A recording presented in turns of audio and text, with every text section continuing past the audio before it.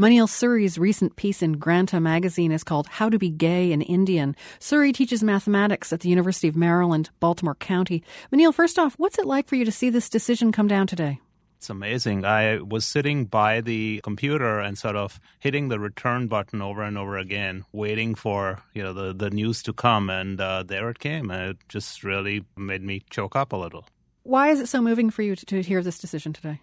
Well, I've been here for many years, and I was here when the Supreme Court actually upheld anti-sodomy laws way back in the 80s. And then I was here when they struck them down. And now, being in a relationship with my partner for about 23 years, it's great to actually see that recognized and the fact that we are given the same rights or close to them as anyone else, as any other couple.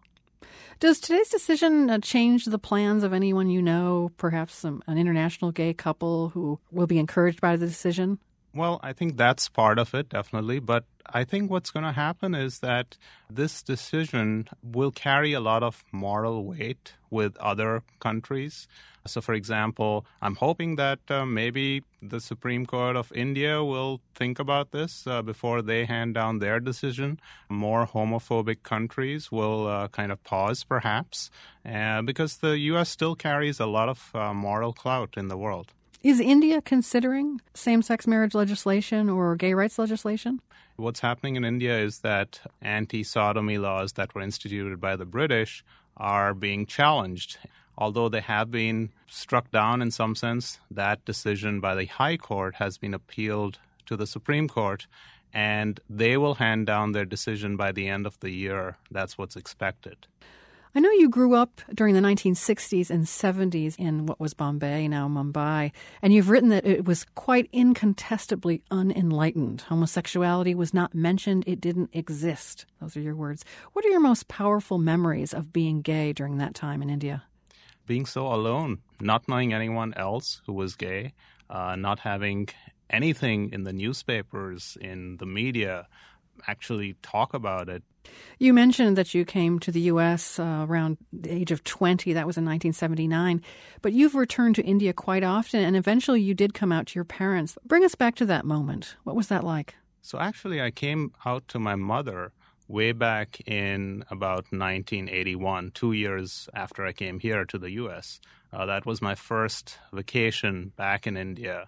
I think she had already kind of suspected something just from my letters, and she might have gone through some of my diaries, which might have been a plant from my side, just to make her know. I don't know.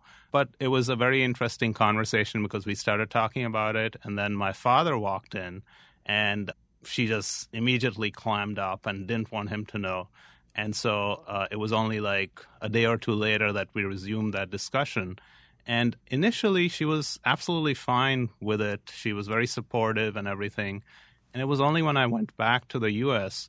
that she started, having all these recriminations, blaming people, blaming my father, blaming herself.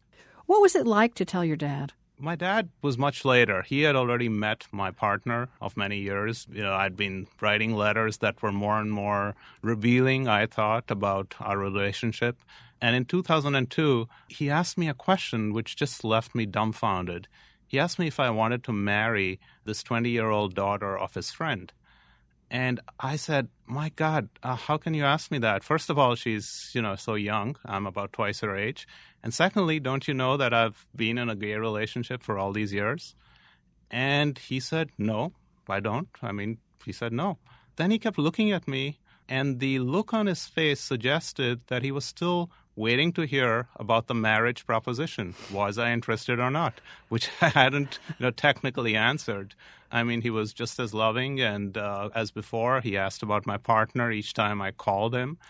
And I was always looking forward to talking to him at length about it on my next visit to India.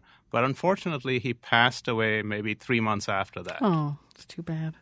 You mentioned those laws that were passed down by British rule, the anti-sodomy laws. And in 2009, the Delhi High Court struck down that law. What are things like for gays in India today? On the one hand, for people, especially who are in the middle class, who might speak English, who are in the bigger cities, There are ways of meeting people through the internet.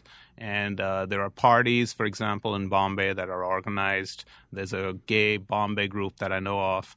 So in that sense, there's a community that one can join into.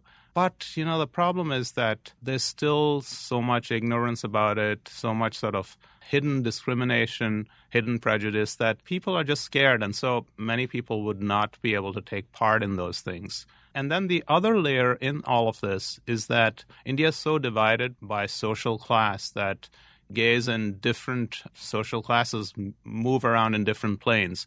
Generally, the sort of usual way that people deal with it is to be more or less closeted, certainly at work and often with family as well, and have a sort of circle of friends that they would interact with more freely. Manil Suri's new novel is The City of Devi. He teaches mathematics at the University of Maryland, Baltimore County. Thanks so much, Manil. Thank you.